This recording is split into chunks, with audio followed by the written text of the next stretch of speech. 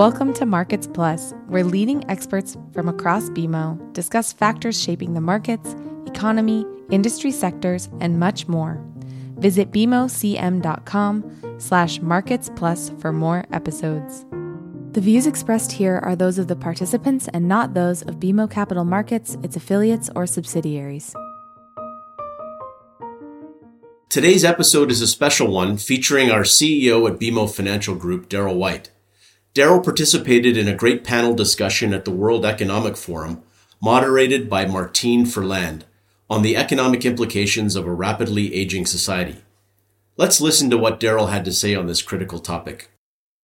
The longevity economy is our topic today, and as an actuary by trade, I've been fretting about changing the mindset around living longer lives. I have two little granddaughters, and they'll probably see the year 2100, which freaks me out a little bit, but it is what it is. And today, at my age, I'm 1 out of 10 people in the world as a over 60-year-old, but in less than 30 years from now, it'll be 1 out of 5. So just imagining the implication of all of this. And also that 80% of the older generation, older people, will be living in low to mid-level income countries by that time, as well as also a whole set of implications. So I'm excited to have a very interesting panel here with diverse background to talk about the topic today. Darryl White, who's the CEO of the Bank of Montreal. Darryl, you're a big employer, so you have a large colleague base to take care of. So what are your current thinking and what are the type of strategies that you've seen to enable longer living? So, Martine, it's such an interesting question. First of all, I tip my hat to the WEF for framing this as an important topic. I think it's probably an underdeveloped conversation, formally at least. I would say the framework that I find particularly interesting when we think about this conversation and this challenge, to me, it's this simultaneous transformation that's occurring on three different levels at the same time. One is longevity itself, but another is this concept of a complete paradigm shift from these defined life stages to what I like to think about, whether it's our clients or whether it's our employees, Martine, as financial resiliency. So I'm going to come back to that.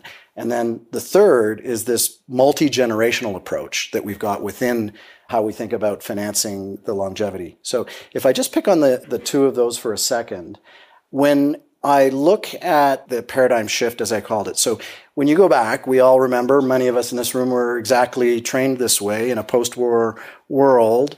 You came through, as you said earlier, school, work, retirement. In fact, a lot of people probably had exact dates when those things were going to happen. I was going to go to school until now. I knew how much that was going to cost. I financed that. I work. I know how much I'm going to make. Then I'm going to retire. I know how much I need to retire. And that's it. And you probably had a defined contribution and a defined benefit at the time as well. So that's pretty easy. That's simple. You would probably tell me that's laughable.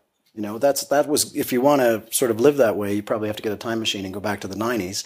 Right now, what we're seeing with all of the people that we deal with is that this is very fluid. This is a nonlinear life where any of those events could be pulled forward. I could decide that I want to start working earlier. I could decide that I want to retire later. I could decide that I want to have various recommitments to careers as I reinvent myself. So all of this ends up having to be very fluid as you go through your planning. And it's exactly effectively the opposite of this modular set to life. Okay, so point one. Point two, multi-generation. Oh, by the way, on point one, I think we're woefully unprepared for this. Woefully unprepared. And I don't want to put a cloud in this. We can talk about solutions at some point in this conversation, I'm sure. But when we look at your company as I think you call it the Retirement Readiness Index. Yes. 8 is considered high. The world is at 6. 6 is 3/4 of 8 by my math. We're 3/4 ready or something like that. In my country, in Canada, it's also 6. When we look at our surveys, 80% of people over the age of 55 say that they don't even come close to having enough retirement income. Not nearly enough, quote unquote, they will say. The WEF's done a bunch of work on this, 19 countries around the world. People are worried about it. So I think we're right to worry about it. When you look at the second point, though, on multi-generation, anyone want to take a guess? 18 to 29, Americans aged 18 to 29, how many of them live with their parents? What percentage? Anyone want to guess? 45. 25, 45? 45. It's 50.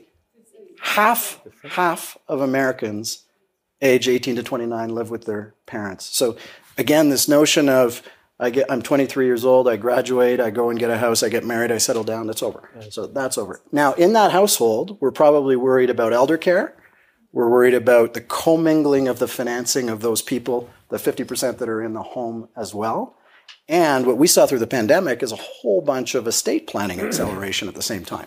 So all of this is happening at the same time as this 100-year question that you're asking. So 3 layers of complication. Those individually, I would argue, are complicated problems. When you compound them, I think this is a really, really interesting point. We're all working on solutions. We can talk about that if you want, but to me, that's how I frame the challenge. Yeah, and one thing that's very important, actually, and as you said, the WEF has set up this session, so thanks to that. We need longevity literacy. We need to understand what that means. If there's any questions from the audience, we'll start an exchange here. Hello, I'm Alexandra.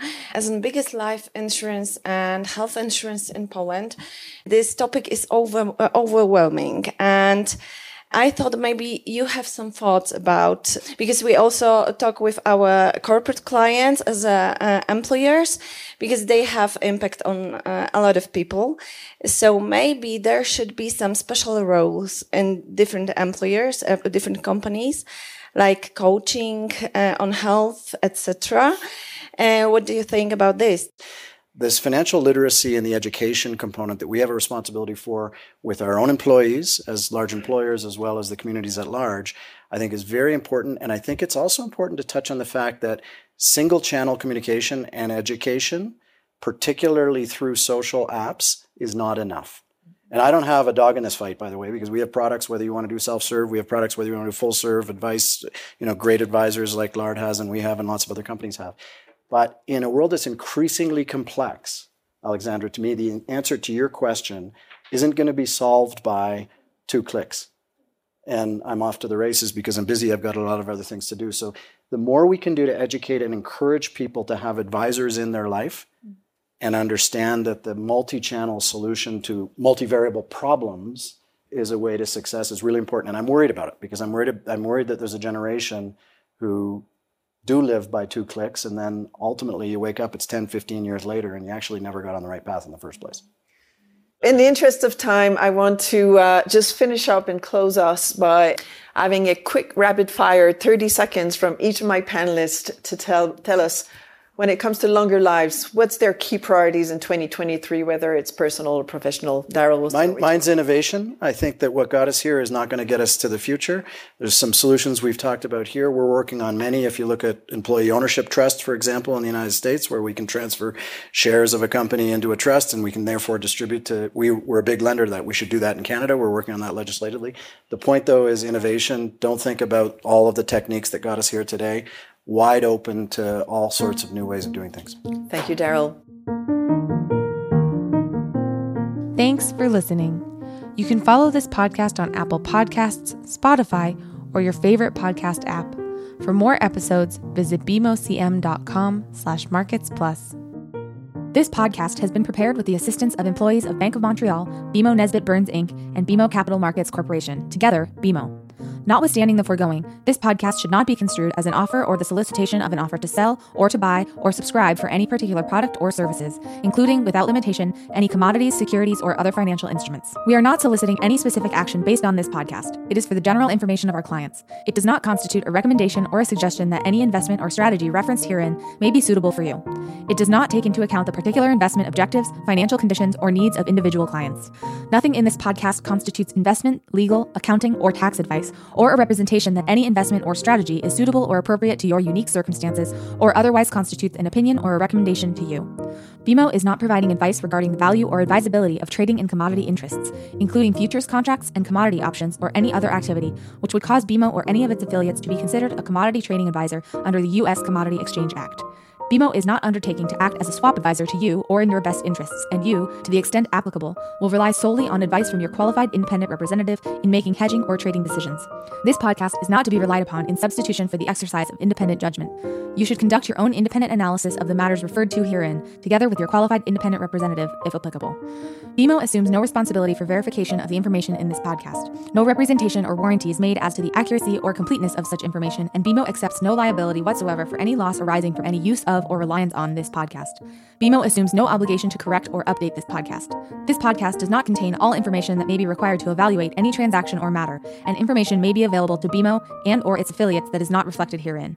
BMO and its affiliates may have positions, long or short, and affect transactions or make markets in securities mentioned herein, or provide advice or loans to, or participate in the underwriting or restructuring of the obligations of issuers and companies mentioned herein. Moreover, BMO's trading desks may have acted on the basis of the information in this podcast.